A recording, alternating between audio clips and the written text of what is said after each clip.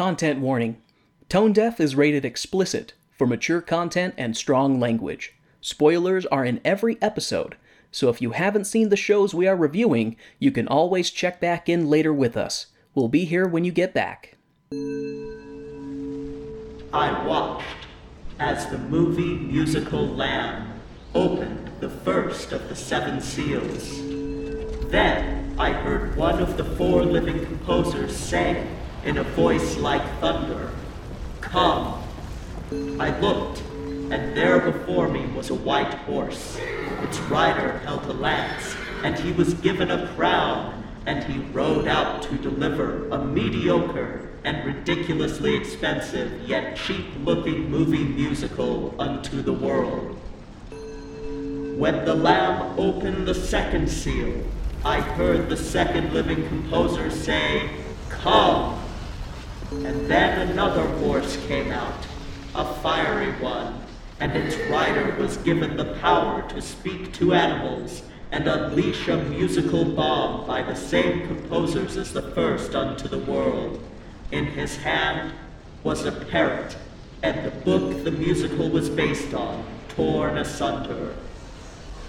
When the Lamb opened the 3rd seal, I heard the living composer say, "Come." And there before me was a black horse. Its rider was holding a pair of scales in his hand. Then I heard what sounded like a voice among the 4 composers say, "Add more bodies, add more sets, 25 million to make 26. When the Lamb opened the 4th seal, I heard the voice of the 4th living composer say, "Come." I looked, and there before me was a pale horse. It was the death of the big Hollywood movie musical of the Hays Code era, and it rode out on the horizon, the lost horizon, if you will, taking the roadshow release of movie musicals with it.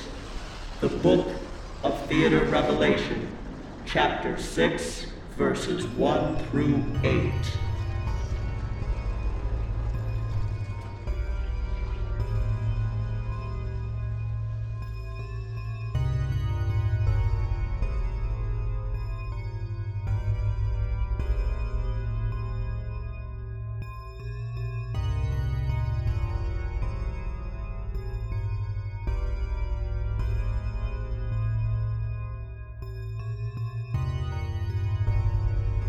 Oh, welcome to Tone Deaf, a theater nerd's guide for their musically challenged spouse. I'm Kay. I'm Warren. I'm a musical theater nerd. And I'm not. This is Warren. Very much not. Yeah, so, we're continuing our slog through some of the worst movie musicals. Before we do that, I just want to thank everyone for your support of our show. For all of the awesome listens. As of this time, we're almost at 6,000 downloads, which, awesome.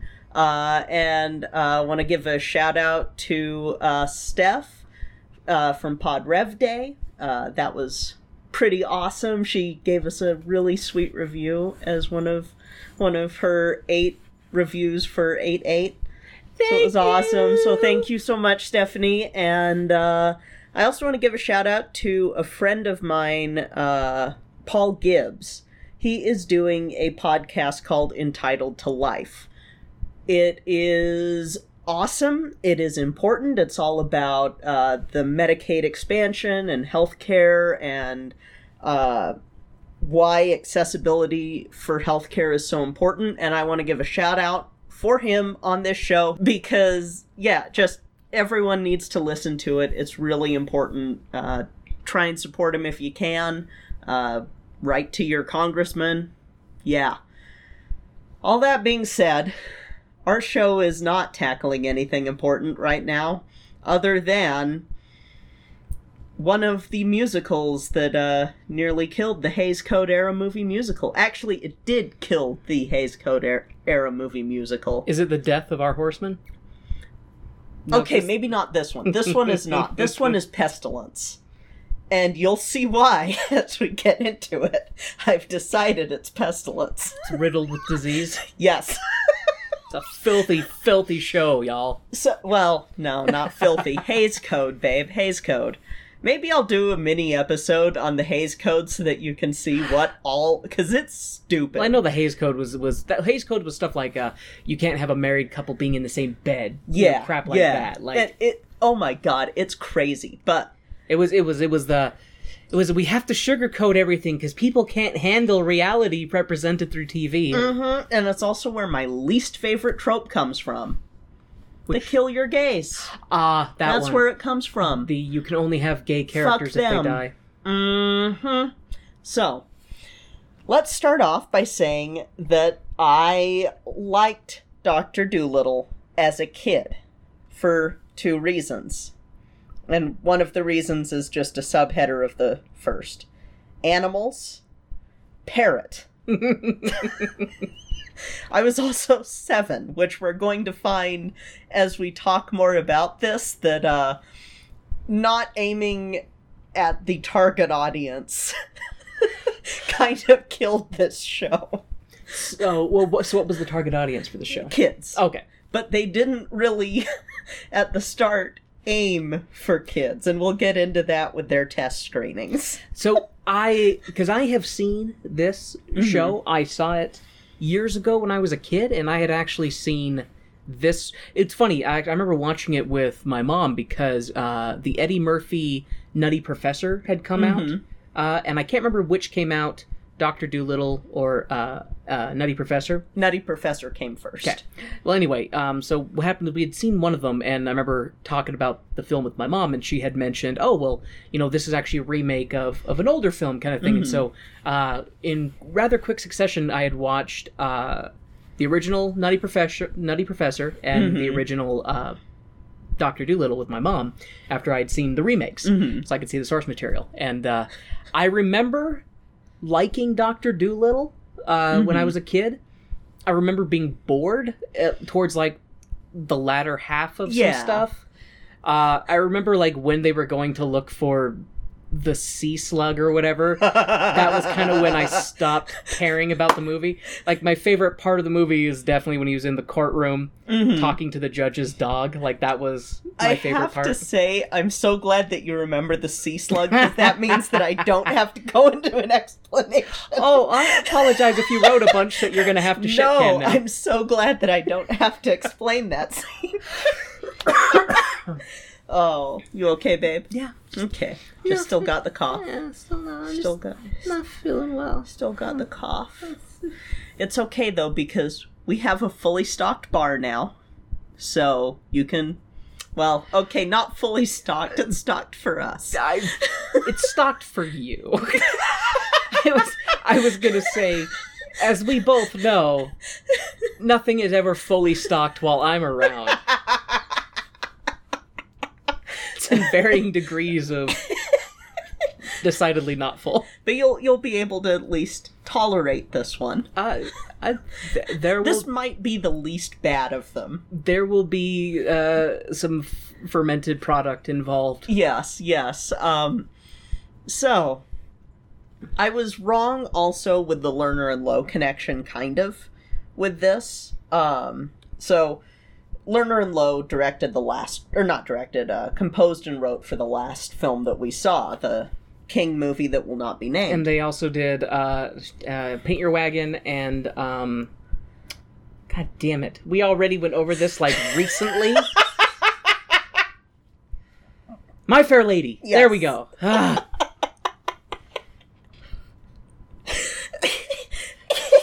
You could quiz me about the original 150 Pokemon, and I'd probably be able to fire off, like, facts, because that is hardwired into my brain, and I can't ever forget it.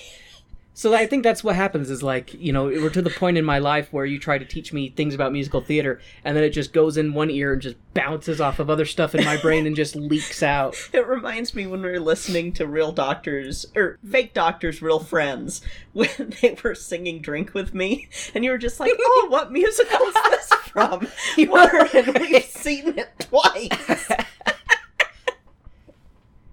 I don't remember I think my reply to that was, "Hello, have you met me?" Yeah, Something yeah. along those lines. But, alright, so Sorry. enough dilly-dallying.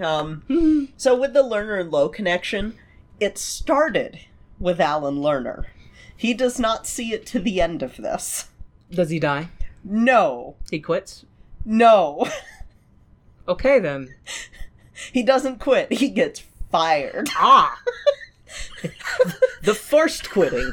Forced quit. He gets Control-Alt-Deleted. He gets Alt F4. Alright, so... To say that Dr. Dolittle had a troubled production would be understating things. This wasn't the first time someone had tried to make a film based off of these books. Oh. And the books were created in the 20s, and so this is going to be very 20s, except they do make some changes to make it less 20s, thank God. Yeah, I don't remember any racism in this show, but then again, I saw very mild. Yeah, I saw it when I was really little, so... Compared to the books, Oh, is there racism in the books? books are bad. Oh, neat. Yeah, although they did do an edit on the books, because they were like, at the time, this is what was vogue. Lofting would have wanted this changed. Lofting's the guy who wrote the book, Hugh Lofting. But that's beside the point. So, this is the only one that got filmed and released at the time. Now, we'll go more into other Dr. Dolittles later. By the end of this, post-67 Dolittle. All little Dolittles. But before this, there was an attempt with Fox Studios, who offered to buy the film rights from Hugh Lofting, who was the author of the books, in 1922, but nothing ever came of this. Later, when Lofting was still alive, Disney came in and was like, here's $7,500, give us the ancillary rights, and we're going to do whatever we want with this property, ha! And after much negotiation, Lofting was like, fuck off. So, after his death, his widow sold the rights to the Canadian actress and producer Helen Winston. 20th Century Fox optioned the film in 1962, with plans for George Gobel to play Dr. Dolittle, and a script was written by Larry Watkin, and then Fox pulled out. Giggity. They do come back later for distribution, and this is a mistake. See, I was going to say, and now Disney owns Fox, and so it took 100 years later, but they got their hands on it. Oh man, Disney shows up more than once in this episode. Not like in doing anything with regards to actually producing it, but more causing the hurdles Oh, that they jeez. go through. If we can't have it, no one can! Ha! I guess not necessarily cause. Well, we'll get to it. So producer Arthur P. Jacobs is all, the rights are up for grabs? Sweet! In 1963, and plans to produce the film with Lerner as composer and Rex Harrison as the star. One of these two is going to make it to the end of the film. Spoiler alert, it's Rex Harrison. That one I could have guessed. Yeah. So, the rights were bought on Christmas Day, but there was a catch. He had 6 months to find a distributor.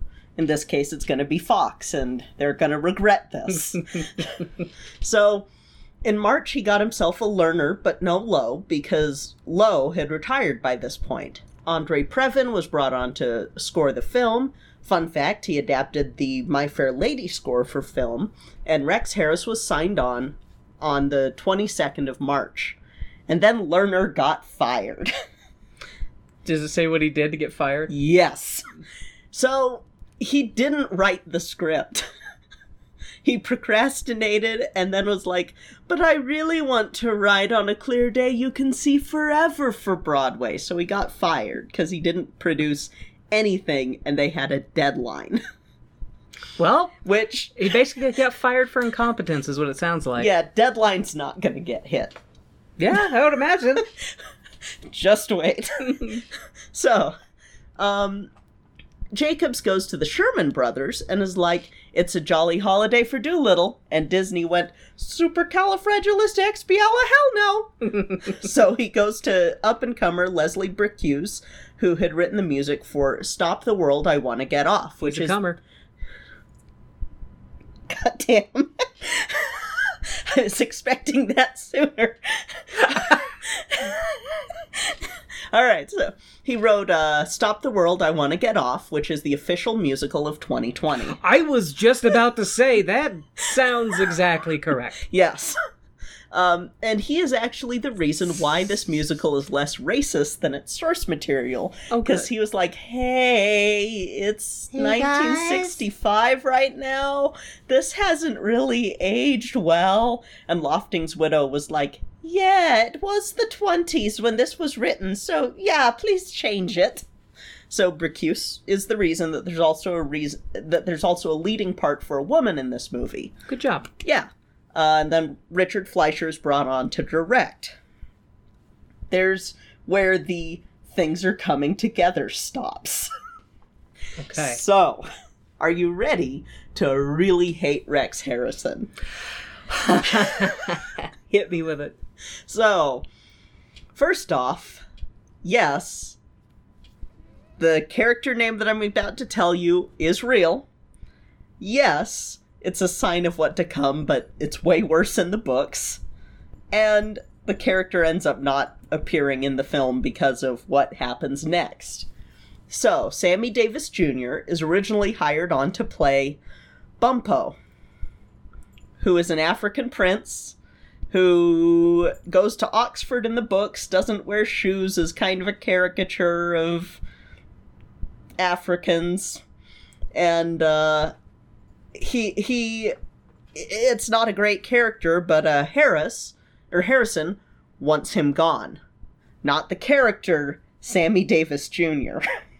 Really? Yes. He said he wanted a real actor and not a song and dance man for this musical. Oh, fuck you, Rex. And then he goes, I want Sidney Poitier, who's not known for a musical career, in this musical. And so Sidney Poitier, who does not know that Sammy Davis Jr. has been hired at this point, agrees to meet with the composer. And then Jacobs and the other producer go to Sammy Davis Jr., let him know, oh, you're no longer needed. And Sammy Davis Jr. is fucking pissed. Understandably which so. I would be too. And he's like, I'm gonna fucking sue Rex Harris. I'm gonna go public with this. And they eventually were able to smooth things out. And Poitier was like, holy crap, I had no idea this was going on. I don't want to do this because I don't want to betray my friend. And he ended up staying on with the film, like being convinced to stay on for a little while, but then he eventually did leave. And then Jeffrey Rhodes comes in to play the new character that is rewritten from all of this drama, William Shakespeare X, who is also an African prince that yeah. Okay. And Jeffrey Rhodes, you'll feel really bad for in a little bit, alongside a lot of the other actors that had to deal with Rex Harrison. So, fun fact, Davis gets the last laugh, as his cover of Talk to the Animals was a hit, and this movie killed Harrison's career. Good. Screw you, I guess Harrison. I should say it killed his film career. His stage career was still there, but he was no longer cast as a leading man after this. No, seriously, like, it's one of those, I don't like it when people get rewarded for bad behavior, so I'm glad that it blew up in his face. Yeah. So, Harrison would also throw fits on the set. And he would say a bunch of anti-Semitic shit to his co-star Anthony Newley and wanted his role reduced and would disrupt scenes that he was in. And I think this is also including an incident where Rex Harrison drives a yacht into the shot of a scene that he's not in and refuses to move it. What is the deal with this guy? Yeah, it gets worse. What? So, during this, he's also hemming and hawing about whether or not he's actually staying with the film. And then at one point, he's gone. So they're like, okay, well, let's try and find somebody else, I guess. So they end up settling on Christopher Plummer from... Sounds familiar. Yes. He sounds really familiar. Yes. That I know you... 2? V? It's our second show that we did. Oh, no.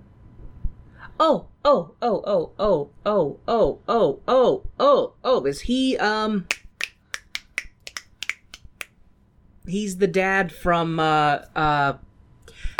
Sound of Music. Yay!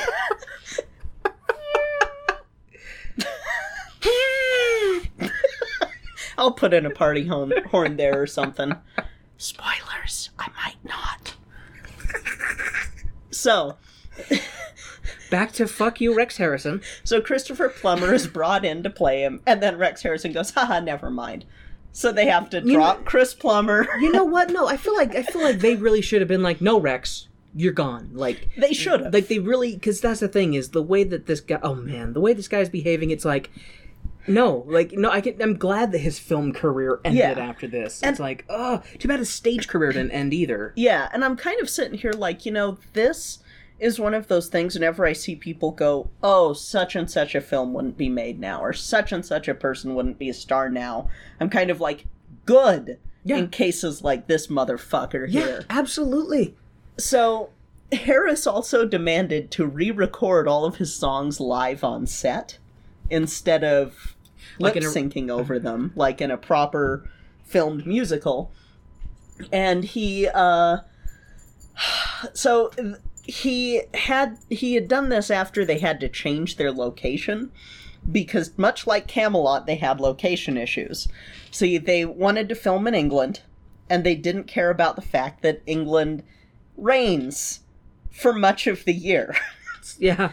And then they also filmed in St. Lucia, and this is where calling it the pestilence of the films comes in. So they had to deal with tropical storms, they had to deal with mosquitoes, they had to deal with the crew all getting super sick from tropical diseases. Including Rex Harrison? I don't think he got sick, but he didn't get malaria. I know, right? But they just people were throwing up the whole time and had fevers the whole time, and so they had to move their set to LA again. By this point, with all of these issues that I'm about to bring up included, the film cost $17 million. 17. Yes, $17 million. In 1965. Now it's 66. Okay. Because they're 39 days behind filming. So 1966, $17 million. I don't know what that is adjusted for inflation. Is that above what is normal for the time? I believe so, and especially because it does not make that back. I feel bad for everybody else who worked on this film, but, screw you, Rex. We'll skip ahead, since we're talking money. How much do you think it made? First thing to come to mind was $9 million. On the nose. Really? Yes, $9 million. That is all it made. That's fantastic. So, the film's conductor, Lionel Newman, probably had a place he wanted to stick his baton after Rex Harris was like, do it live! I'm going to do it live! So, speaking of location issues, I saw this on Wikipedia and I had to share this anecdote that's about that giant sea slug that you mentioned. Oh boy. So, the final scene with a giant snail was complicated, not only by the poor design of the large prop, but because the island's children had recently been struck by a gastrointestinal epidemic caused by freshwater snails, and mobs of angry locals threw rocks at it.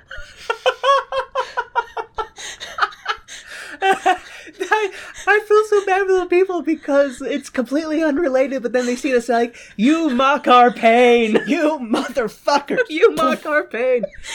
So, I saw it on Wikipedia. I don't know if it's true because I couldn't find a source. I want it to be true. Wikipedia? The free online encyclopedia that anyone can edit? Hello, Gordon. All right.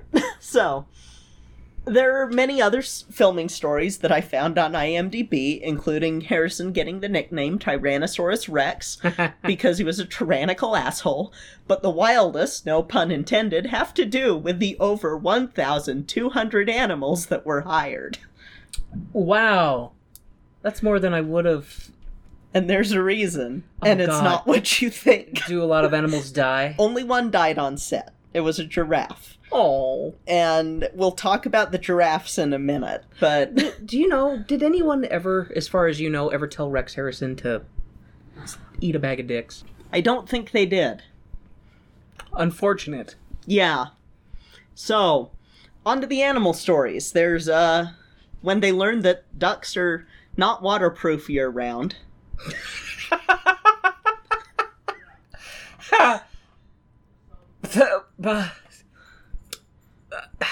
I don't know how to react because they're waterfowl. I thought that came with the territory. So some breeds, because it's, you know, it's like migratory stuff and like, oh, well, this time of the year there's less water around, so we're not going to have our waterproofing oils that make us float. So they decided to film during a time when the ducks did not have this waterproofing oil, because again, at this time, we don't know what birds are. We don't know how birds bird. And so they put all these ducks into a pond, and they just sink. So they have to go in and rescue these ducks. Oh my god. And it's one of those things that it's like, you don't think that, but yeah, No. some breeds of duck, that happens. Like, I don't know if it's domesticated breeds or what. I don't know why, but this reminded me of a thing that I'd seen years ago on the internet with a girl who had taken pictures, talked about how she saved this turtle who was too far from the lake or whatever, or wherever she was. And she took pictures of her, like, say, oh, this is the turtle, oh, don't, bye, turtle, put him in the water, and then her thing was flooded with comments saying, that was a tortoise? They can't swim? You killed that tortoise. You drowned tortoise. it. Yeah, that's what this reminds me of, the ducks. Fucking hell. Yeah. So, yeah, the ducks, which the ducks didn't die, they were rescued, because they realized their mistake immediately. Unlike a camelot having a goose trampled. And then there was... So there's a scene that has the squirrel sitting right next to Polynesia the parrot. And Polynesia the parrot gets her own section in this. I'm sure not just because she's a parrot. No. And the squirrel, they had to tie him down onto the perch. Oh, God. But then he still was being a squirrel, so they had to drug him. And he lasted for like 2 minutes before he just fell asleep. It reminds me of Camelot with Merlin having the drugged owl on his shoulder and his eyes are just droopy. Like, I feel so bad for animals in this before they got, like, their own Film animal rights laws, you know? Yeah. That you can't just murder animals for the sake of the scene. If we were a history of film podcast, I would have us talk about the Noah's Ark film in the 1920s. I think but we're not. Because regular actors did get their rights before animals, but regular actors for a while didn't have rights either. And child actors got their rights later. Hopefully everybody gets rights. We'll see. I don't know. I mean, octopodes have... Anyway. Not going down Please there. continue, Kay. All right. Tell us about the other terrible things that happened to these poor animals. So here's why it was 1,200 animals. They had to hire a whole new animal cast because of the quarantine laws in England. So they go over there with a boat full of animals. They show up, and the docs are like, whoa, whoa, whoa! They all have to be in quarantine for 6 months, and they're like, what? So I assume they ended up hiring all animals that were available in England at the time. Just imagine somebody going over to a zoo and just being like, how much to rent your giraffe? What? So, there were also a lot of bitings. A lot of shittings. A lot of kicking the set. Oh, God. Because these animals are like, what the fuck? Why am I here?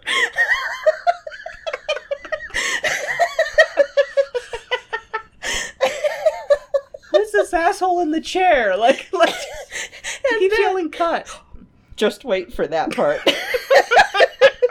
So, there's also, they had to saddle break a giraffe so that Rex Harrison could ride it. Oh my god. A giraffe! No one rides giraffes. What about an animal like a giraffe would make you take one look and go, yeah, I could ride that? No, it's gonna kick you in the fucking head. You need a ladder to get on the damn thing. So, and I don't think that's the giraffe that died during filming. And I mean, giraffes are very fragile. Let's say so the fact they had a giraffe at all is amazing. Well, it probably died because it was trying to get away from Rex. It was just, it's like, death is better. I welcome the void. So, by far though, this is the best animal story from the filming of this, and I'm going to quote directly from IMDb. I think this is the one that I heard you laughing when you were typing, and I was like... No, that was the snail. Okay. So, the reluctant vegetarian was one of the hardest scenes to film, mainly because of the number of animals that had to sit still for a lengthy period. The cast had hours of rehearsal and preparation before filming started. The first take went very well until Sir Rex Harrison stopped singing. Director Richard Fleischer asked him why, and Harrison said he heard him yell, "Cut!" Fleischer denied it, and they were starting to argue about it when both heard a voice yell, "Cut!" The guilty party turned out to be Polynesia the parrot. Yes!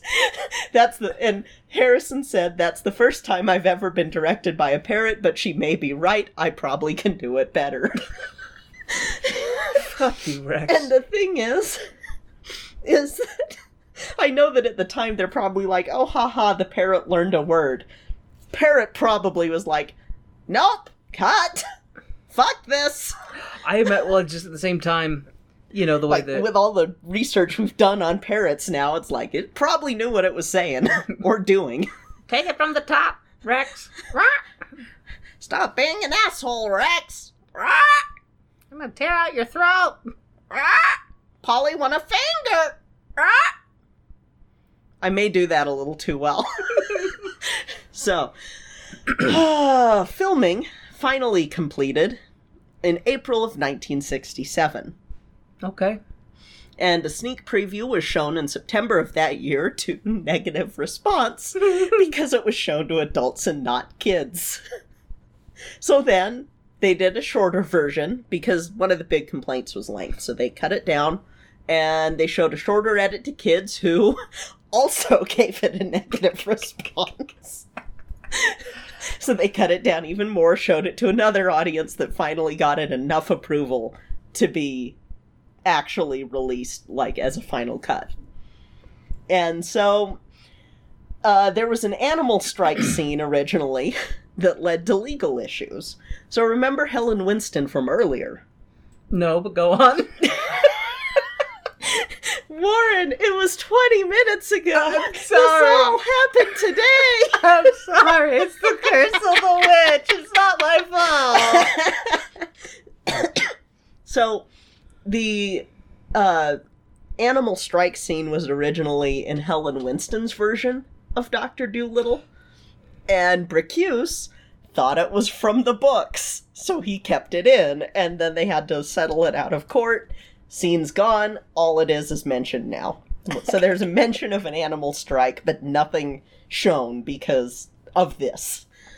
So, critical response was bad.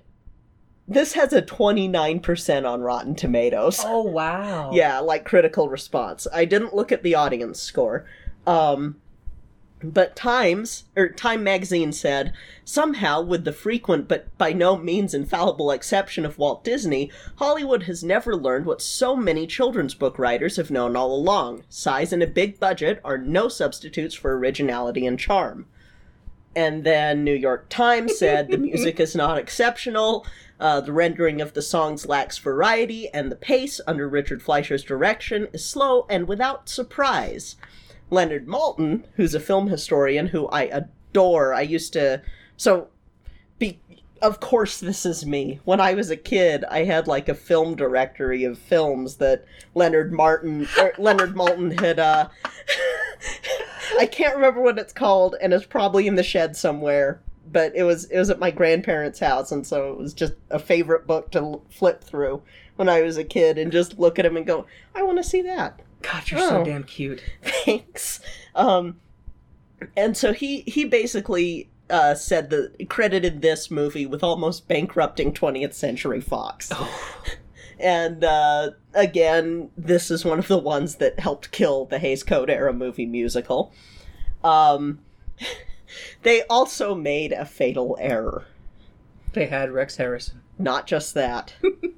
So they released this film 2 months after Jungle Book had been released and was still in wide release at theaters. So they learned the lesson that everyone else has learned. Never get involved in a land war with Asia, never go against a Sicilian when death is on the line, and never go up against Disney with a kids' film. I wish Don Bluth would learn that lesson. Yeah, his ego won't allow him. So, somehow they still tried to get Best Picture. They didn't, but they tried. Yeah. I just imagine, like, trying to get Best Picture, it's like somebody involved with the film is sliding the Academy, like, a note saying, can we have Best Picture with, like, a $10 bill stapled to it, you know, please? They did, like, have the Academy members treated to a dinner and stuff, trying to court them. And they did get, Best Song and Best Visual Effects, but they were only nominated for Best Picture, and it pissed off a lot of people, because they're like, this movie fucking sucked. Why does this get a... Why? It's kind because of like... somebody from the Academy got a blowjob and that... So, it's kind of like the Cats movie, where they had a for your consideration page on Universal's website until the critical response and audience response happened, and then they quietly took it away. Except Fox didn't do the last part. There is a stage version. It lasted 400 performances, cost £4 million, and was one of the most expensive shows that was staged in the 90s. And the reason it was so expensive was all the animatronic animals. Oh, animatronics, really? Yeah. I was thinking you just get actors and put them in costume. No. That would have been way better. No. Because then you could even have... No. Okay, never mind. They had a pre-recording of Julie Andrews as Polynesia the Parrot instead of... Yeah. That's not theater then. Like, that's not live theater. There's a surprising amount of shows that do live recording before... Or, not live recording, pre-recordings of lines. Book of Mormon does that with the opening sequence. That's pre-recorded. Stuff like that makes sense, I guess. But yeah, I guess it does happen with characters, and I don't like it, but I understand why they do, but I don't like it. It's still theater. Spider-Man was still theater. So... They also remade this with Robert Downey Jr., and I hear it is terrible. See, and that's kind of what I heard too. Yeah. I wanted to see it initially. Same. Because I like the Eddie Murphy Dr. Dolittle's. I mean, they're decidedly not musicals. But those are amazingly funny. They're fun films, and like I said, I remember seeing this when I was a kid. I didn't hate it. Mm-hmm. I just remember I've seen it a total of one time in my entire life, so that should tell you. Mm-hmm. And so I was excited to see Robert Downey Jr. in this remake, and then when hearing that it just didn't receive well, it's like, okay, well, maybe we'll catch it on a streaming service at some point. I don't know if it's a musical. If it is, maybe we'll revisit Dr. Dolittle and do a head-to-head of who's worse. Yeah, that might be fun to do. Mm-hmm. Not who's better, who's worse. I don't know. Just knowing what he's like behind the scenes, I hate Rex. Harrison. Yeah, no, fuck Rex. Fuck Rex Harrison. So, but, yeah. He already has the bananas stacked against him. Yep. Well. Oh. What's wrong, Goober? if we could talk to the animals, shall we go pour ourselves a stiff drink? Saddle up for some... There's a whimper dog. Yeah, there is a whimper dog. If I could talk to animals... That used to be one of the powers that I wanted when I was a child, is to be able to talk to animals. Yeah. But then I realized that doesn't mean that they will have human-level conversation. And I would talk to my dog and I'd go, hey, ball, throw the ball, ball. If Latte could speak, she would be, is there a coyote? Coyote. Oh, big squeaker. Okay, so let's figure out what Latte is trying to say, and then go watch someone who also thinks he knows what animals are trying to say in this week's Tone Deaf. Hey!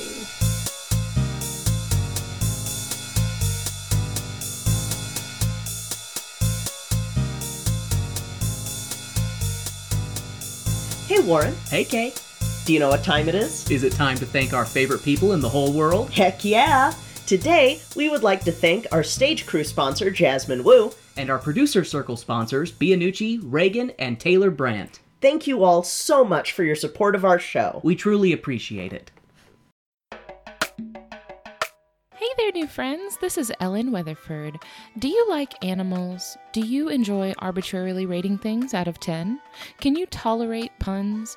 If so, join me and my husband Christian over at Just the Zoo of Us for a weekly review of your favorite animal species. Just the Zoo of Us is available on Spotify, iTunes, and other podcast apps. You can find us at anchor.fm/justthezooofus. See you soon. And now, the lights are going down and the music's starting back up, so let's head back to the second act of our show.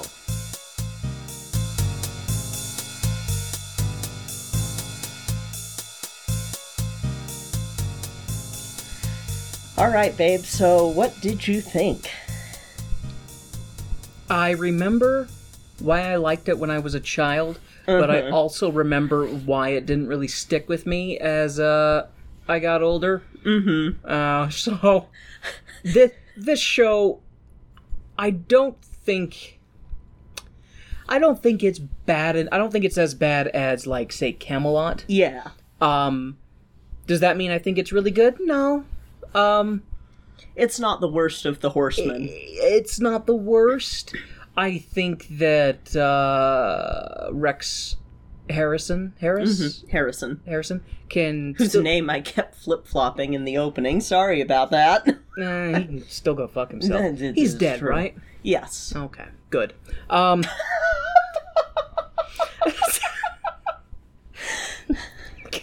I do want to make one correction to an earlier statement about the ducks. I was mostly going off of what the set stuff was, that, oh, the ducks lost their waterproofing. I don't know for sure because I thought that it was going to be like penguins, how when I was working at the aquarium, the penguins weren't allowed in the water when they were molting because they lost all their waterproofing, but it sounds like it's more of an oil gland condition in domestic ducks that causes them to sink, so I don't know. I don't know why the ducks sank, but yeah, the ducks still sank. It's just, it might not have been due to migratory habits. I felt I needed to correct that because while I am a bird person, I'm not a waterfowl person. No, it just made me laugh because when you were saying that, I just started thinking of these ducks in water just being like,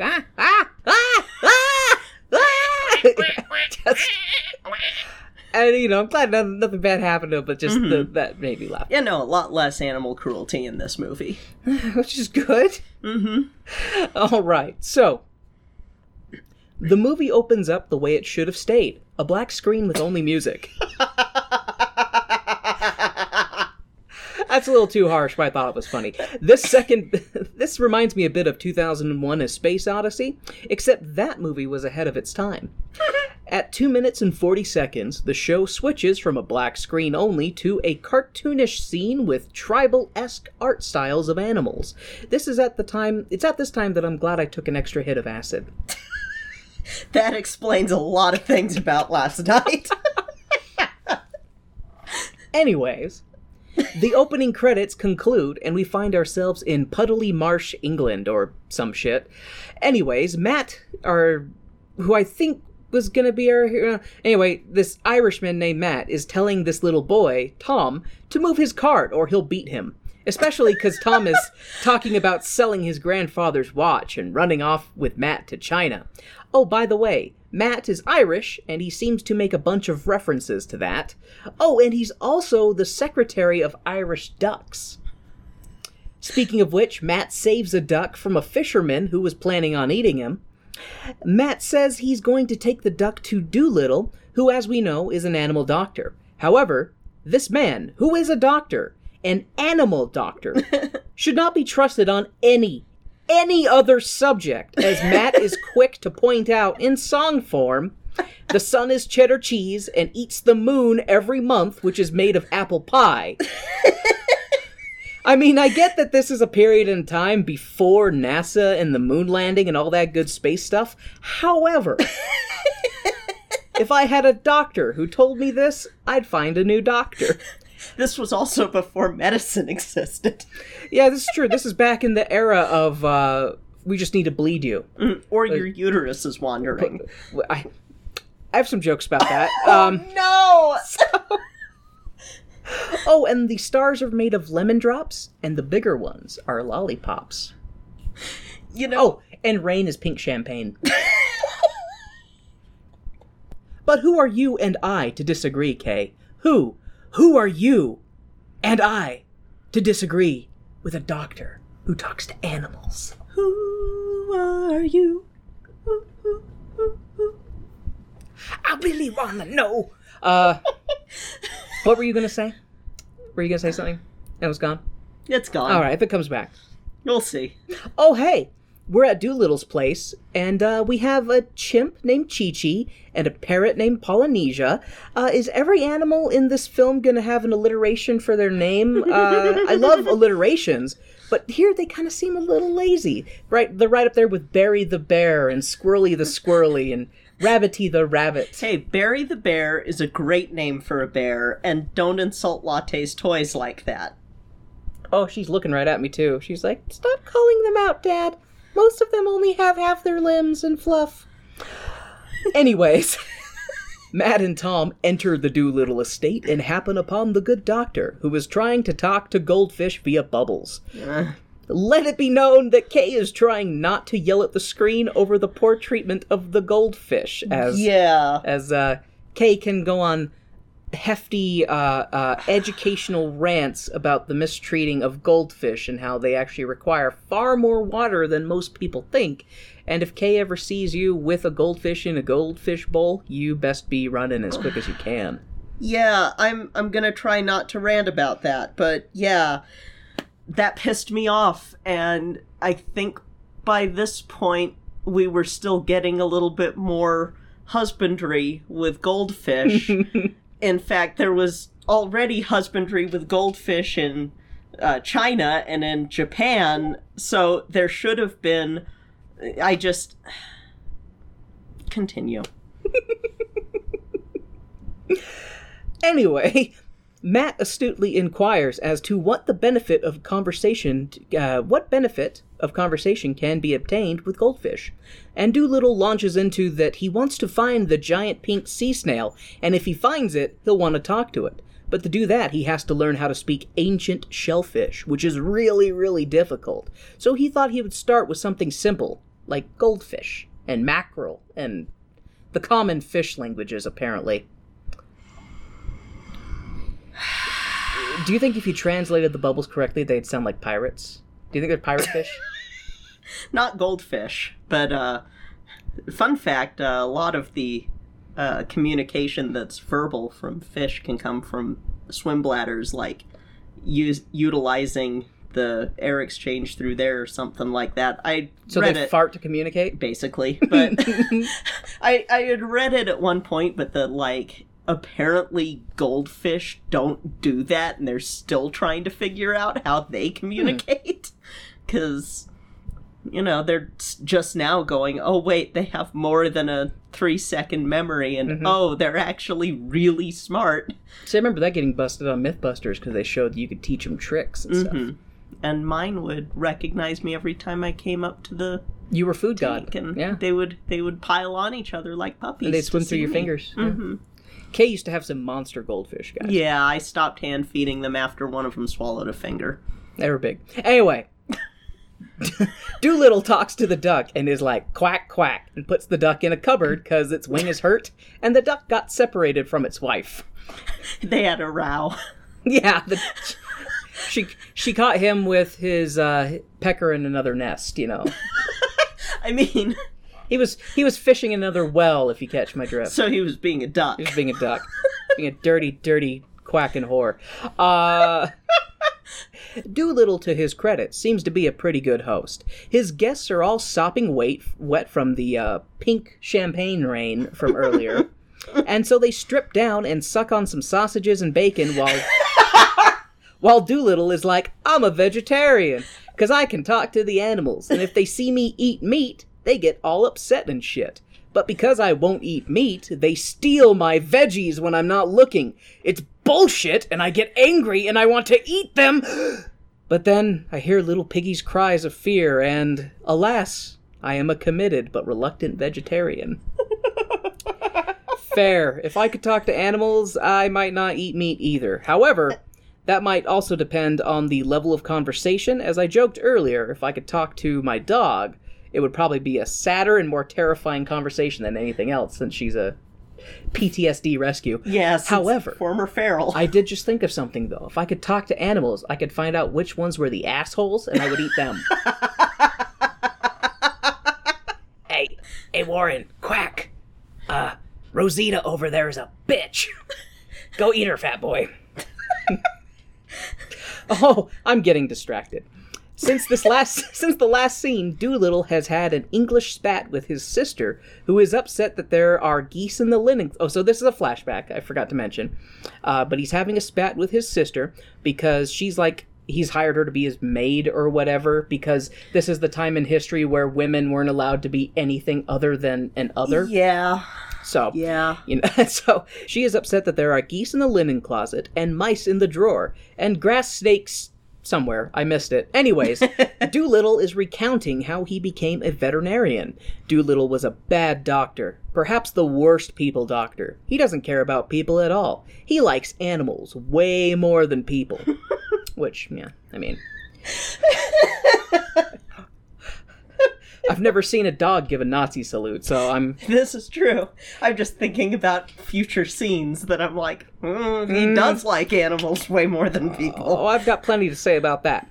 Doolittle takes some advice from his parrot, Polynesia, and decides to become an animal doctor, since the parrot is over 100 years old and knows more than 2,000 animal languages, because the animals meet regularly, apparently, in some kind of council about how and when they'll overthrow their human overlords and seek Gaia's strength to ascend to the next tier of evolution and take the dominant place on the planet and repeat the cycle of...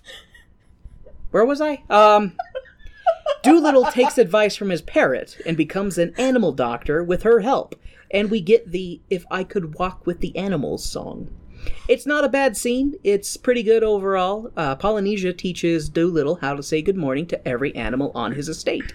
The song concludes, and we are back with Matt and Tom sucking on sausages in an animal hoarder's house. Doolittle tells them good night, since he gets up with the animals at 5 a.m. I hear that, Doolittle. For a number of years, I've worked the very early shifts. Except for right now, Kay and I are working a little later in the day. Be more aligned with the sun, all that good stuff.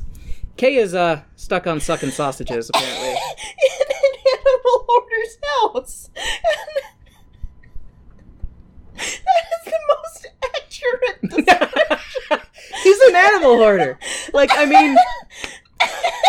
mean, he cares for the animals, and they're not being neglected, and he's helping them. They take care of themselves. He doesn't care for them. Well, I mean, but you seem like feeding them and stuff like that. But he mentions that, oh no, they take care of themselves. I'm like, Oh God, what was the comment you made in the first half of the show, talking about how there was just lots of animal poop? You have all these. I bet the set just smelled. That would have been the hardest part. Is just that would be bad. It was funny though that they were smart enough to have the most trainable parrot species, like the blue and gold. Blue and gold. When I was helping with rescues, they were kind of the most easygoing out of all of the parrots. Like, they still could take your finger. Oh, yeah. But a big-ass hook beak. They were the more likely to not bite you if you came too close to the cage, or not stick their foot out and be like, hold my foot, now I'm gonna drag your hand in and bite it so that I can hump your hand. I still have a scar. Was that Steven? No, that was Stanley. Stanley. That's right. Yeah. Blue and gold macaws, chill. Still shouldn't be pets, but more chill. Kiwi was a blue and gold. I remember, Kiwi. Yeah, because I know what blue and golds are. I'm trying to think, because was Ralph blue and gold? Ralph was also blue and gold. Sometimes I get the blue and golds and the scarlets mixed up in my head. I just mean, I didn't mean like that. Like, no. It's scarlets and green wings that I get mixed up. Scarlets and green wings. Because they look exactly the same, except for green tips on their wing. Okay. This has gone into accidental ornithologist talk with Kay, and Warren is only barely slightly more competent with birds than he is with music and musical theater. Barely, like a hair, because I had to come up with a little not I guess limerick, but mnemonic device to remember the difference between a parakeet. No, a cockatoo and a cockatiel. Mm-hmm. Because teal tiny and too tall. Yes. Yeah. How many freaking years did it take for me to learn the difference between a cockatoo and a cockatiel, Kay? Oh, goddamn. This scene might be one of the very best scenes in the entire show. It is either the best scene or the second best scene, at least in my humble opinion. Mm-hmm. This scene is Tom helping out in Doolittle's makeshift animal clinic, and it's actually really cute. Yes. I really like this scene.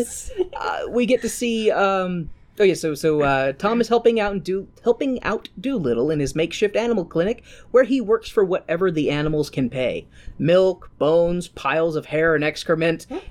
Doolittle is the personification of pro bono. We see a cow with some gastrointestinal issues, a mouse with a bent tail, a poor mom fox whose husband was murdered by a rich English douche who was hunting foxes and then killed her husband and left her alone with 3 pups, and they come to Doolittle and it's sad. Mm-hmm. Doolittle is then treating a plow horse who is nearsighted. Doolittle has made the horse special glasses, which are fucking adorable. Right? There's big square frames on the horse. Okay. And we also see a cute lab with a thing on its tail, and I think to myself, "Aw, this dog lost his tail." And since tail wagging is an important part of dog communication, Doolittle made this pupper a fake tail so he could still express. And then Kay tells me, "No, that's a feather duster on the dog's tail so that he can clean."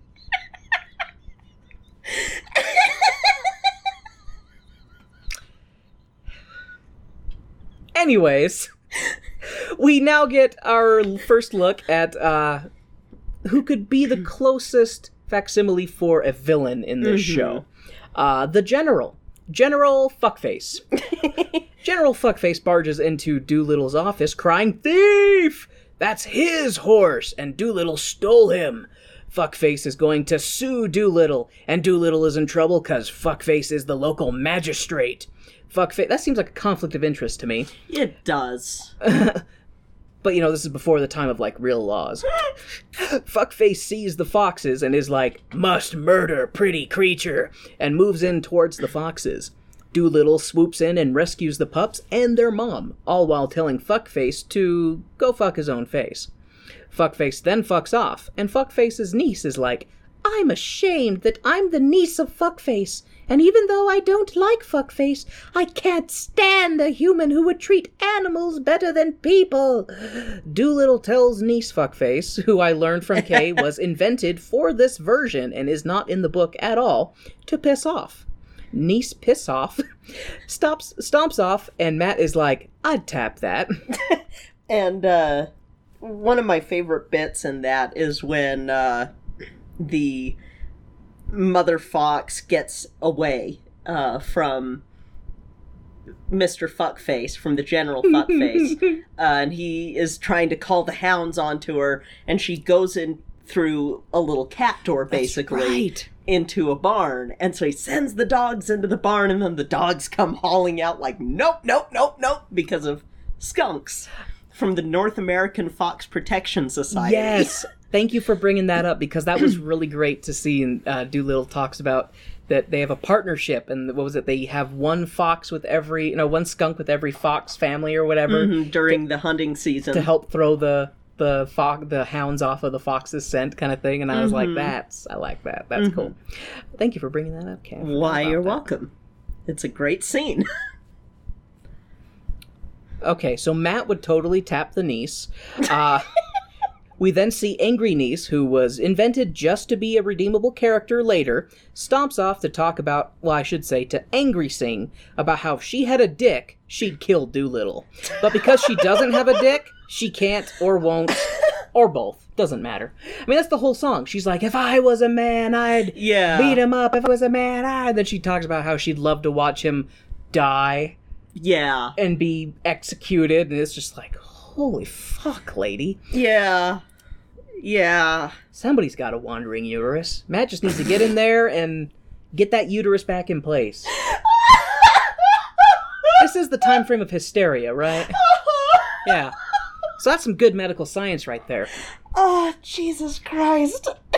Anyways, Doolittle gets a big-ass package, and it contains a conjoined llama, a push-me-pull-you, including a pictographic scroll that indicates that some illiterate, obscure Tibetan tribe is friends with Doolittle and is sending him this double llama so he can profit off of it and raise money to go on his snail hunting quest. Doolittle takes double llama to the circus to exploit it for profit. Right? And immediately upon seeing it, the circus leader, ringmaster guy, is like, I'll give you whatever you want. If Doolittle had if Doolittle had been like, whisper, whisper, whisper, the llama wants you to blow it. The ringleader circus master would have been like, does it have one or two? Because he can already taste that money. Do you have who the ringleader was written in your notes? No, because you told me who it was, and I immediately was kind of like, Hammond. Yeah, and I don't... Who's Hammond again? No! Yes, that's Richard Attenborough. That's right, because I recall you talking about this is where he got his desire to get more exotic animals, and that lead him down the path to Jurassic Park. Because he started with a flea circus. Now he has a real circus. Jurassic Park is the next step. Therefore... Double llama is what bridged the gap did. between the real circus and Jurassic Park, because then he had his mind explode. He was like, anything is possible. Dinosaurs could be real again. I need a Japanese scientist.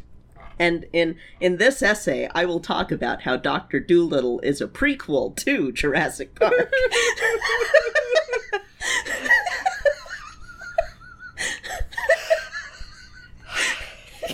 Okay. The double llama makes some negotiations with circus ring leader master and come to an agreement for 3 shows a day with 4 on Saturday. After doing some double llama breakdancing, they learned that he learned from the... Okay. No, I can't do that. That'll be too bad. Okay.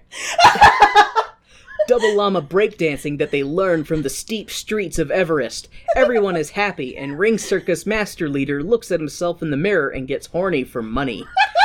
During this time, we see Angry Niece. She's angry, and she's angry that she's enjoying this double llama show, which, in case anyone is wondering, is way more family-friendly than a double donkey show.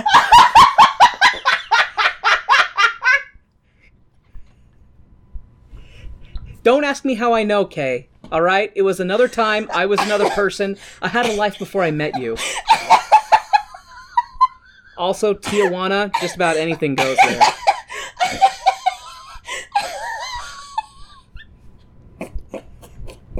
Anyways, Angry Niece angrily goes to confront Doolittle, who apparently helps with the animal training in the circus, cause communication.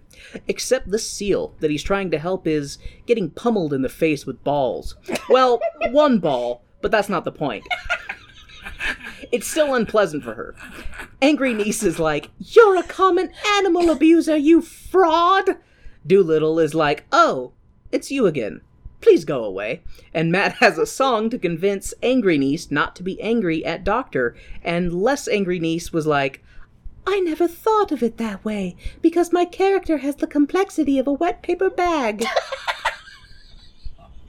"Because I was written in for just this version of the performance.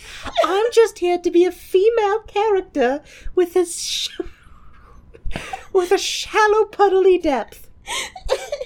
In Puddleby. Anyways, Doolittle is doing some reading on the seals and finds out in this book that seals are sentimental and do not like to be away from their family. And he goes to fucking book? See, I had this... Okay, I don't know if... Okay, let's see. I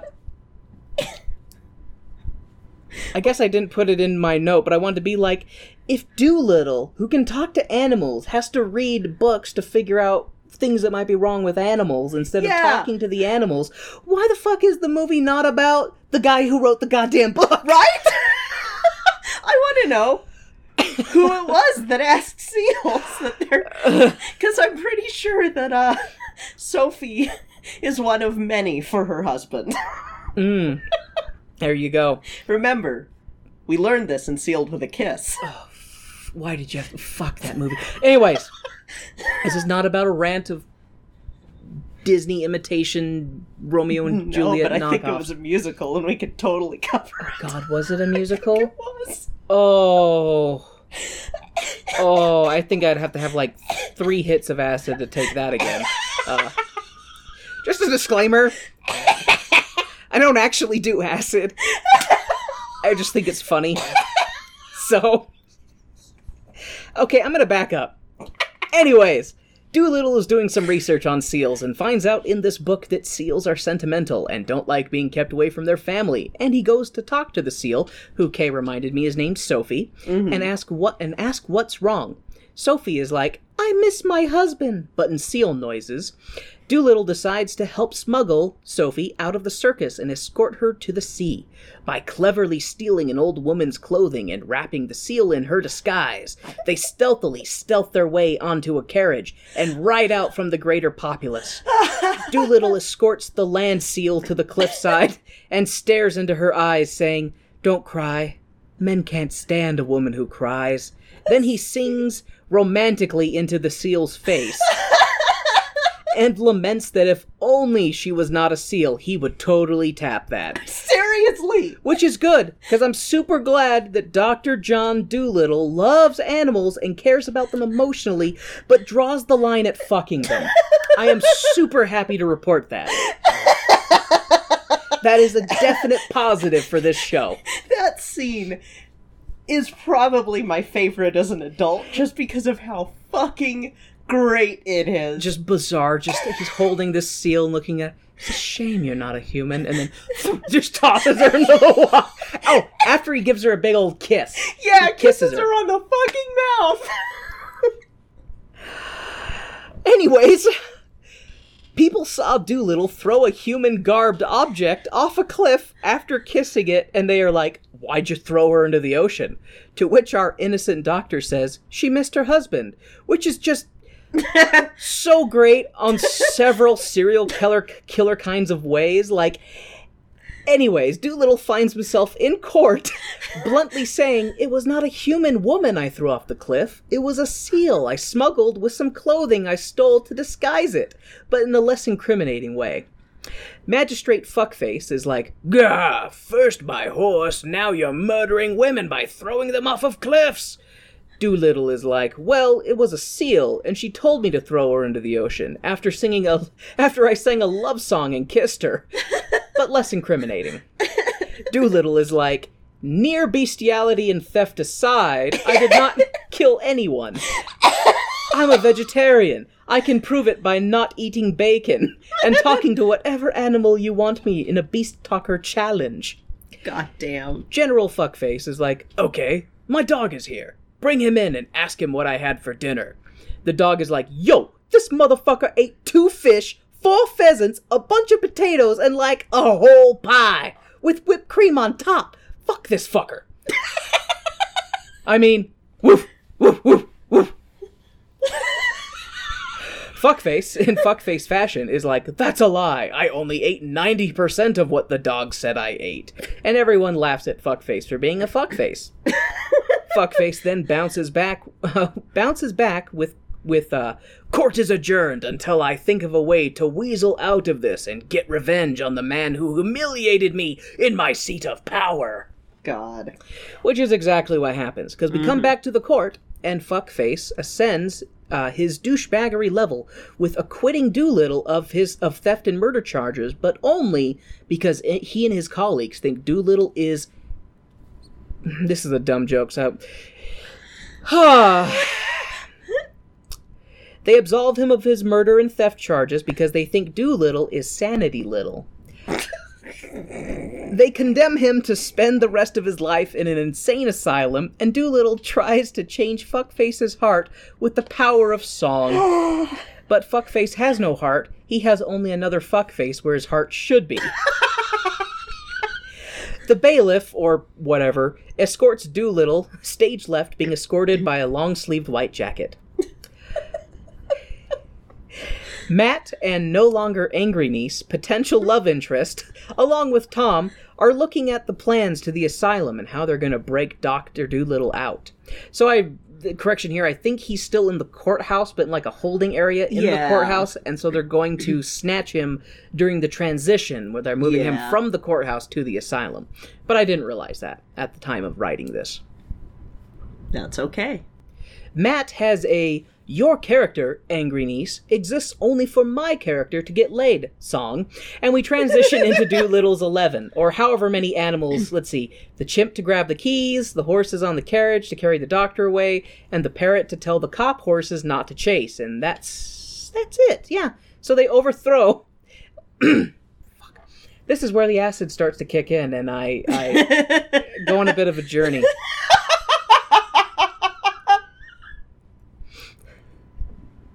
So maybe you can elaborate a little bit for the audience. In this scene, Matt has a song that he sings to whatever her name is, niece. Yeah, and it's very forgettable. That's my issue, too.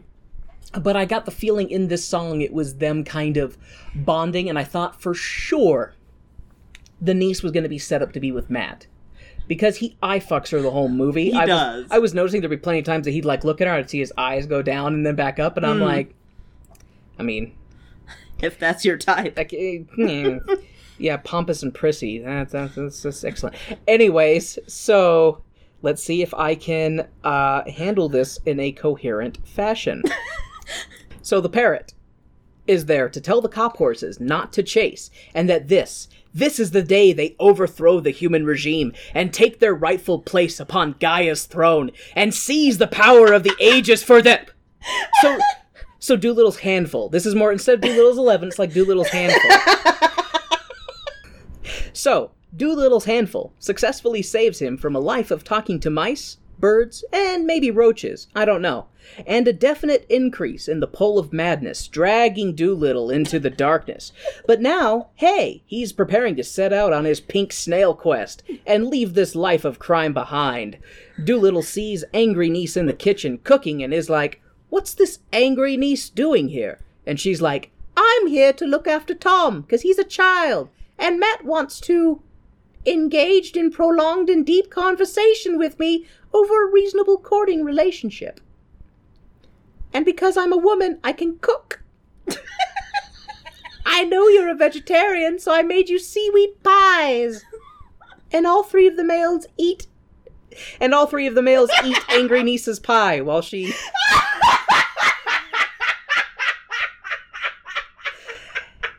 initiates the song of can we go see all sorts of cool places? And Doolittle is like, no, bitch, no. We're going looking for my pink sea snail. I'm wanted in England. I'm wanted in England for being criminally insane. Don't try to stop me from finding my snail. Also, women are not allowed on boats, so you can't come with us. Angry niece is like, then call me angry nephew then. And Doolittle is like, okay. And we see angry nephew helping with all the hard boat labor and not pulling and not only pulling her weight, she's definitely pulling Doolittle's share, since he's abducting random fish to interrogate them on if they know where the pink sea snail is. Hey, Kay, what would you do if a stranger snatched you up with a net and went, do you know John? And then dumped you out of the net and disappeared? How would that feel? 'Cause that's pretty much what he's doing to these fish. I mean, this is the equivalent of, like, not all fish know each other, dude. The ocean's really big. Doolittle is also diving down to show picture cards to an octopus to ask him if he's seen John, the giant pink sea snail. It's the name of my new original children's book that's going to be out this Christmas, wherever fictional books are not sold. Anyways, Doolittle yells at a montage of sea creatures if they've seen John, the giant pink sea snail, out this Christmas season. And they're like... And then the animals are like... Because we don't actually see what they say. We don't actually get to hear what they say and just see Doolittle's reacting to what they've said. What happens if Doolittle gets the dude bro version of a dolphin who sends him into a... Son of a bitch! The animals are trying to kill Dr. Doolittle! The renegade faction of animals who want to sit on Gaia's throne built atop a mountain of human skulls and feast on the generations of the unworthy. The animal usurpers send Doolittle and his motley crew right into the storm on the high seas, which destroys the ship and sends everyone into the briny deep.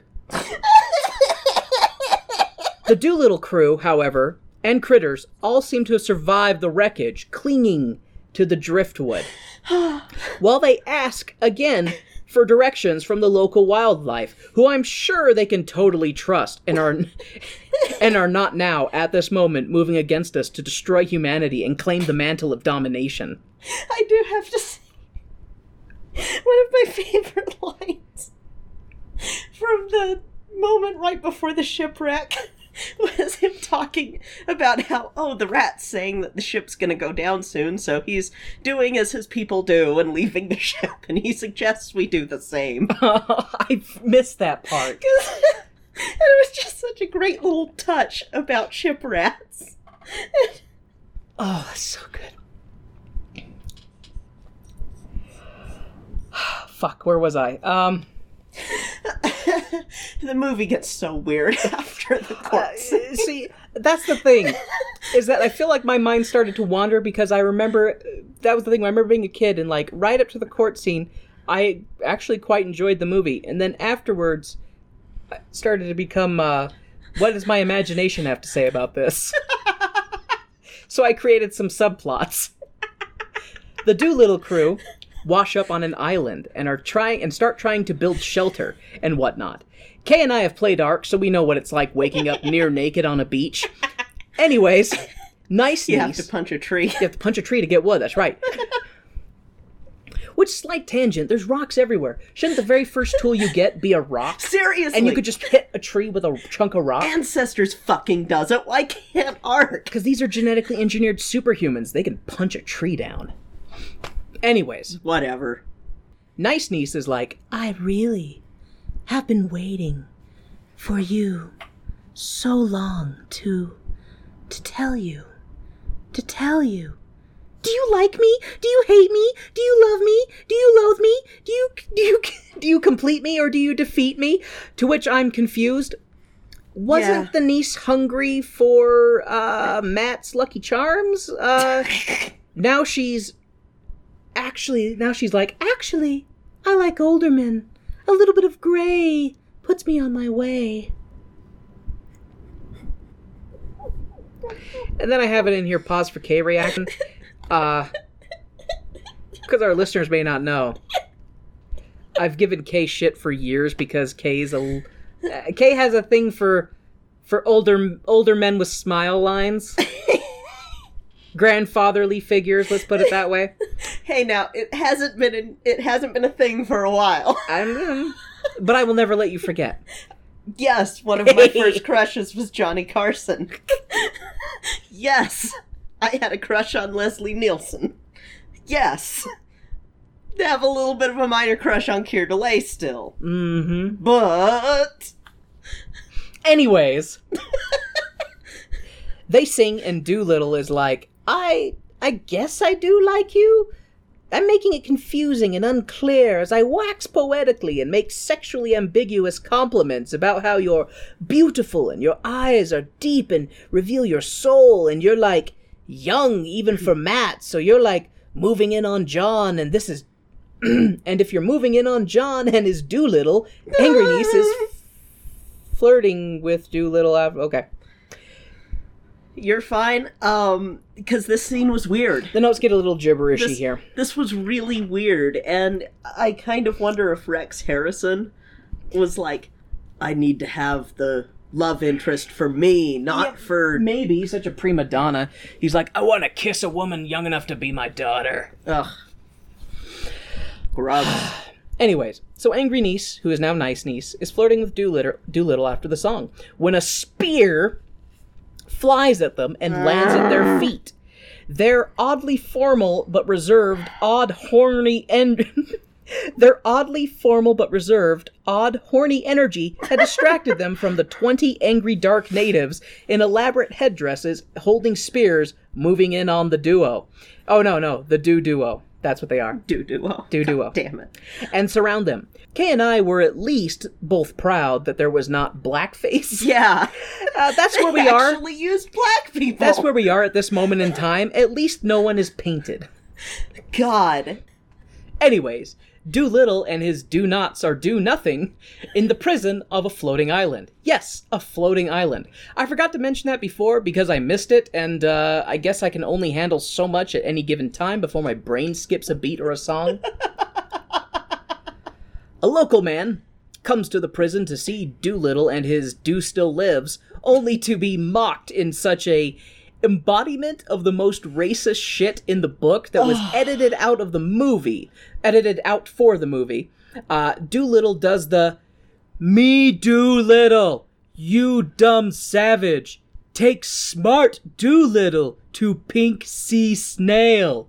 And yeah. Yeah, he does that whole thing, like, if you speak slower and louder, they'll understand.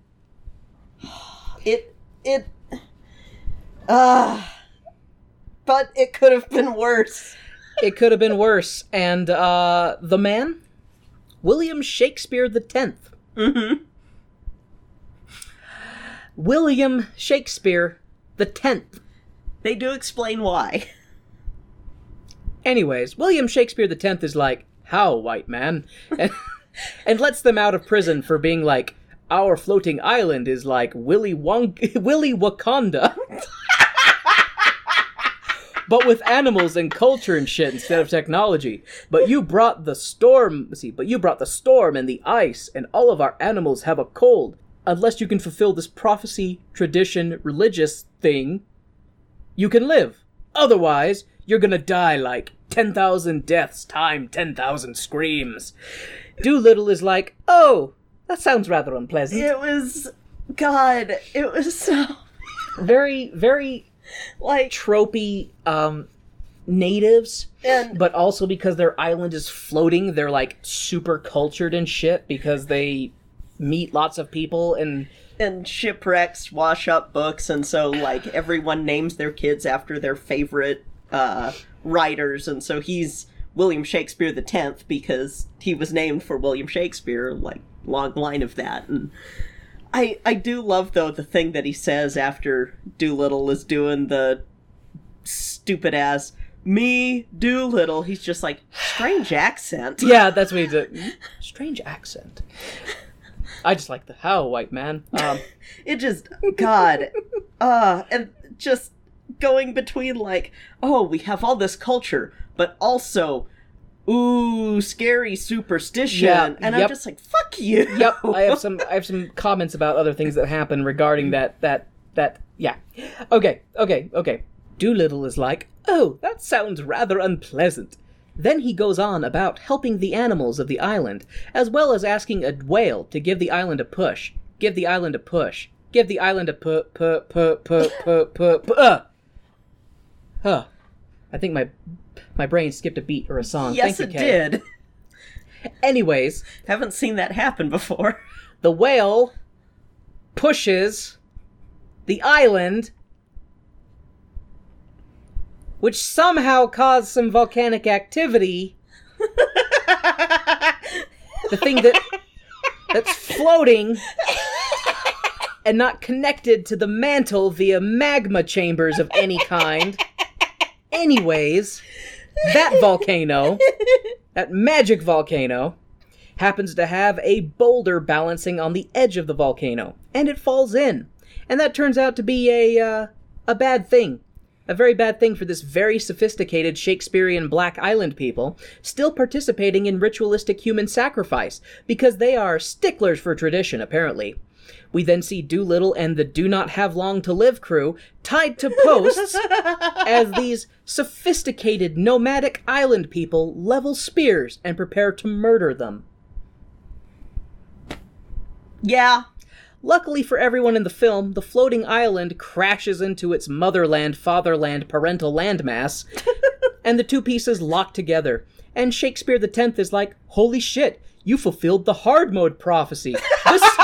This undoes the rock falling into the volcano prophecy, and he orders the pale faces be freed. And it's like, oh, it's separated from a part of Africa for 5,000 years. I'm like, what? Why? Yeah, why and how? This, like, after the courtroom scene, it gets so fucking weird and insulting to your intelligence. Even for the time, it's one of those things that I can see why, like, adults were like, well, this is fucking dumb, and kids were like, this is fucking dumb. So it's and I'm kind of like, what was the long cut? Yeah, what was the long cut? Anyways, the pale faces are freed, and everyone is super happy they're not dead from spear stabbings. Just in time for the final battle. The bloodthirsty animals who want to kill all humans and have sent their secret weapon, John, the giant pink sea snail, available this Christmas season in all stores that sell fictional books. John, the snail, is a very dated puppet. That honestly, come on, 17 million? You spent 17 million on this, and you have this puppet?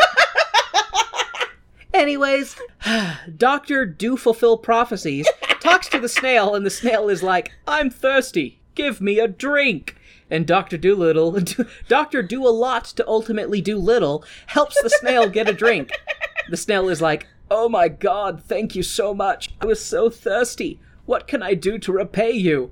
Oh, I know. I can take you out into the middle of the ocean and drown you. I mean, take you back to your human cesspool of animal enslavement. Doolittle is like, I can't go back, Mr. Snail. Back home, people think I'm crazy. Why? Well, 'cause I talk to animals and they don't. Huh. That means if you stumbled across a secret animal kingdom plot to bathe our young in the blood of your species, you'd be the only human who could warn the others before all pieces of the plan have moved into place and poised to strike. Oh my, well, that is a rather specific, isn't it? Well, luckily for me, I'm condemned to live on this island, this no longer island, with these sophisticated and civilized ritualistic serial murderers. But please, take my 3 friends back to our human empire. Jesus Christ. I like my version better. Dr. Do sacrifices his friends to the ancient sea snail in place of himself to position in the new war that is coming, is like, Matt, Tom, angry horny niece or nephew, whoever you are right now, come over here. You're going to ride this snail, John's shell, all the way back to England. There's food, and it will take some time crawling along the sea floor, so you should shit all that you can right now, because space is going to be a premium for a while.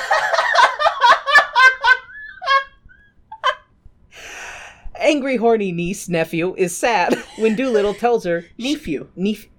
You beat me, goddammit, you beat me too. Because I have a joke about that. Oh, dang! It's okay, you're just great. So... Angry, horny niece, nephew is sad when Doolittle tells her he's not going with them and that he's staying here on this tiny piece of tectonic crust, which apparently is actually floating on the surface of the water. Angry niece goes full horny and kisses Dr. Try Not to Think About Fucking a Married Seal.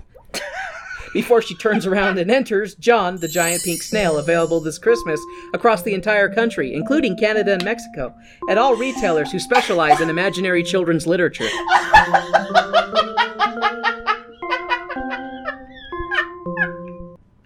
This, of course, comes after the good doctor tells her that he's just doesn't get along with humans, and he prefers the company of animals more than people, and that he has a thing for a married seal, which he wishes he would have told her to stay with him.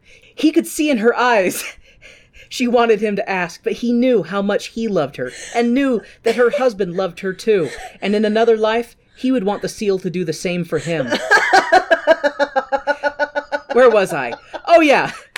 Matt the Blue Balls, and Tom I've seen way too much in my short life. And confused, horny Nieceview set out for England inside the shell of John, the giant pink sea snail. Available this Christmas season. Get your free digital copy of John the Giant Pink Sea Snail on your handheld device with each purchase of the hard copy. The next 200 listeners who pre-order in the next 30 days will be entered in a contest to earn a pre-release copy of the sequel to John's next adventure, John the Giant Pink Sea Snail and the Temple of Human Doom. Where John will discover the long-held dark secrets of the human race, and maybe even learn how to stop them once and for all. Appropriate for all ages. Will contain themes of genocide and satanic imagery. Makes a great gift for all young readers. Anyways, John, the giant pink sea snail, takes the human back to England, because sometime later, the good doctor receives a missive from a seagull delivering news that the animals of the town have started an uprising, and only the good doctor can stop the end. It wasn't a seagull. It was Sophie. Oh! I remember him talking to Nieceview, saying we'll create like a message system with seagulls. Yeah, and Sophie was... And now I remember that Sophie shows up with her husband to be like, "See, I told you, Philip. He's 5 times the man you are. If only you had flippers and could swim fast enough to avoid an orca. What could have been, Doctor? What could have been?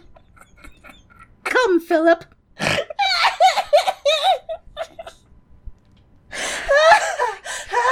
Okay.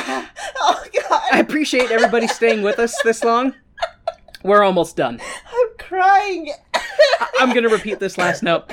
Anyways, John, I guess, takes the humans back to England, because sometime later, the good doctor receives a missive from Sophie the seal, delivering the news that the animals of the town have started an uprising, and only the good doctor can stop the inevitable. Doctor, do not know if he wants to side with humanity or the animals, thinks briefly that if he helps the animals surpass the humans, surely the married seal would love him and find him a more worthy mate than her husband seal. The bizarre doctor decides that the only way to get back home is to dominate a giant lunar moth and equip it with a primitive saddle and ride that son of a bitch all the way to England. And with the help of the locals, he does just that. As the Doctor flies off into the horizon. Makes him into a fucking living blueprint. Yep. I guess he didn't unlock the Ingram. He didn't. I was just about to say, he doesn't have the Ingram unlocked. As the Doctor flies into the horizon on the back of Mothra's pacifist cousin, we are treated with a welcome sight. The credits. The end. And then the last scene is we see him on the back of the moth, like, coming into England. And, looking like Santa's reject. he looking like the most bizarre Santa Claus I've ever seen. Hi, Goober. Yeah, Mom is laughing really hard. Hi. It's like, I'm uncomfortable about Dad's recounting of Dr. Do Talk to Dogs. I got you pretty good. But don't worry, you get a free copy of John, the Giant Pink Sea Snail. It's gonna be a children's book, and it's gonna have pop-ups, and it'll have sliders. So, what's inside John's shell? Human skeletons. 2 full-sized and 1 tiny. oh my god. Oh my god. Quick question. If the snail's shell is watertight, how the fuck do they get in there? And how the hell do they bring in all of their food and whatnot? And also, how do they get out? And also, wouldn't that be incredibly sensitive and painful for the snail to have people tromping around and just pissing and shitting and throwing banana peels inside of his body? Really, Dr. Dolittle is just a tale of animal exploitation from someone who goes, no, I know what they need. I know what they need more than they do. Yeah. So, to recap, it's like white savior and human savior met. There you go. In the middle. Oh, God. So, watching this show, I'm reminded of why I only watched it once as a child. First half, great and entertaining, if still nuts, with the talk of the cheddar cheese son eating the moon pies and lollipop stars, stuff like that. Courtroom scene is great. The animal clinic scene is great. The push me pull use fun. That's kind of about it for me. And then the acid drops. And then the madness takes effect. Oh, God. Oh, yeah. Oh, my hell. And I know I know we're only halfway through the apocalypse, musical theater apocalypse right now. Okay? Yes. So what's our next horseman to kick us in the face? Hello, Warren. Well, hello, Warren. It's so nice to have you back where you belong. So... Oh, crap. I forgot the rest of the lyrics. It's Hello, Dolly. Which I have not seen as far as I know. You have not. Your dad's seen it. Okay. And that was the one where he saw it live and saw the movie and went, well, the live one's good. Why is the movie? And gotcha. The movie of Hello, Dolly is notorious. It's another big flop. So it's a notorious B.I.G. flop. It didn't flop as hard as this one, but it got close. Like, it just barely squeaks by. So we'll be watching Hello, Dolly next. Hello, Dolly. There's the door.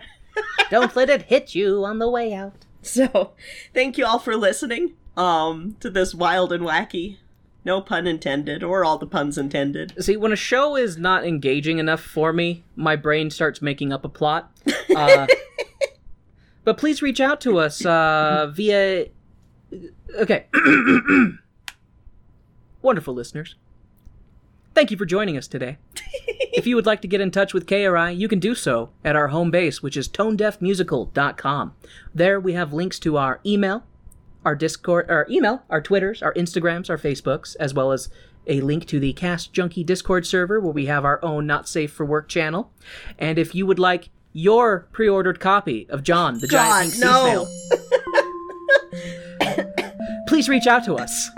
Jesus Christ. Now I'm gonna have to help write it. However, if you want some John, the Giant Pink Sea Snail t-shirts, you can also find links to RT Public. We don't have a John, the Giant Pink Sea Snail yet. I think that might need to be a thing. Yes, it will. I can already see the caption. Tone Deaf, a shell of a show. Jesus Christ! And Kay just spit on me. You deserved it. You know what? I did deserve it. For that one. No argument here. That one was bad. That one was bad. Good, but bad. Hey, when I'm good, I'm great. But when I'm bad, I'm better. So, if you want to help out in different ways to help out our show, you can leave reviews on Podchaser, on iTunes, on Stitcher, wherever you can comment on podcasts. You can also join our Patreon, which is Tone Deaf Musical, and that is a way to go above and beyond the Call of Duty. And I just thought of something diabolical. Latte wants everybody to give us reviews on all of the podcast apps. For every review that someone gives that says "say hi to Latte," Latte gets a cookie. So that's our initiative. For every review inspired by Latte, Latte gets a cookie. Babe. I'm trying to bribe the internet to show love for our dog. Latte came running over. She's like, "I heard cookie. That's a promise, Dad. Where's the cookie?" Yeah, our dog understands what that word means. Yes, she does.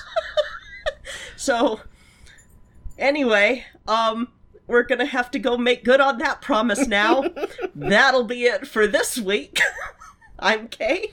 And I'm Warren. And this has been Tone Deaf. Yeah? Babe?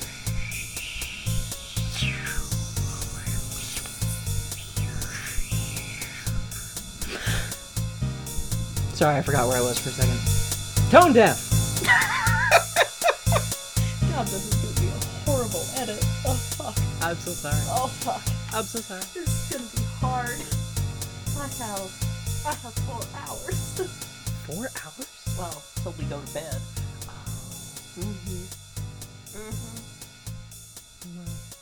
What do you want for dinner, and I'll make you some food? Mac and cheese.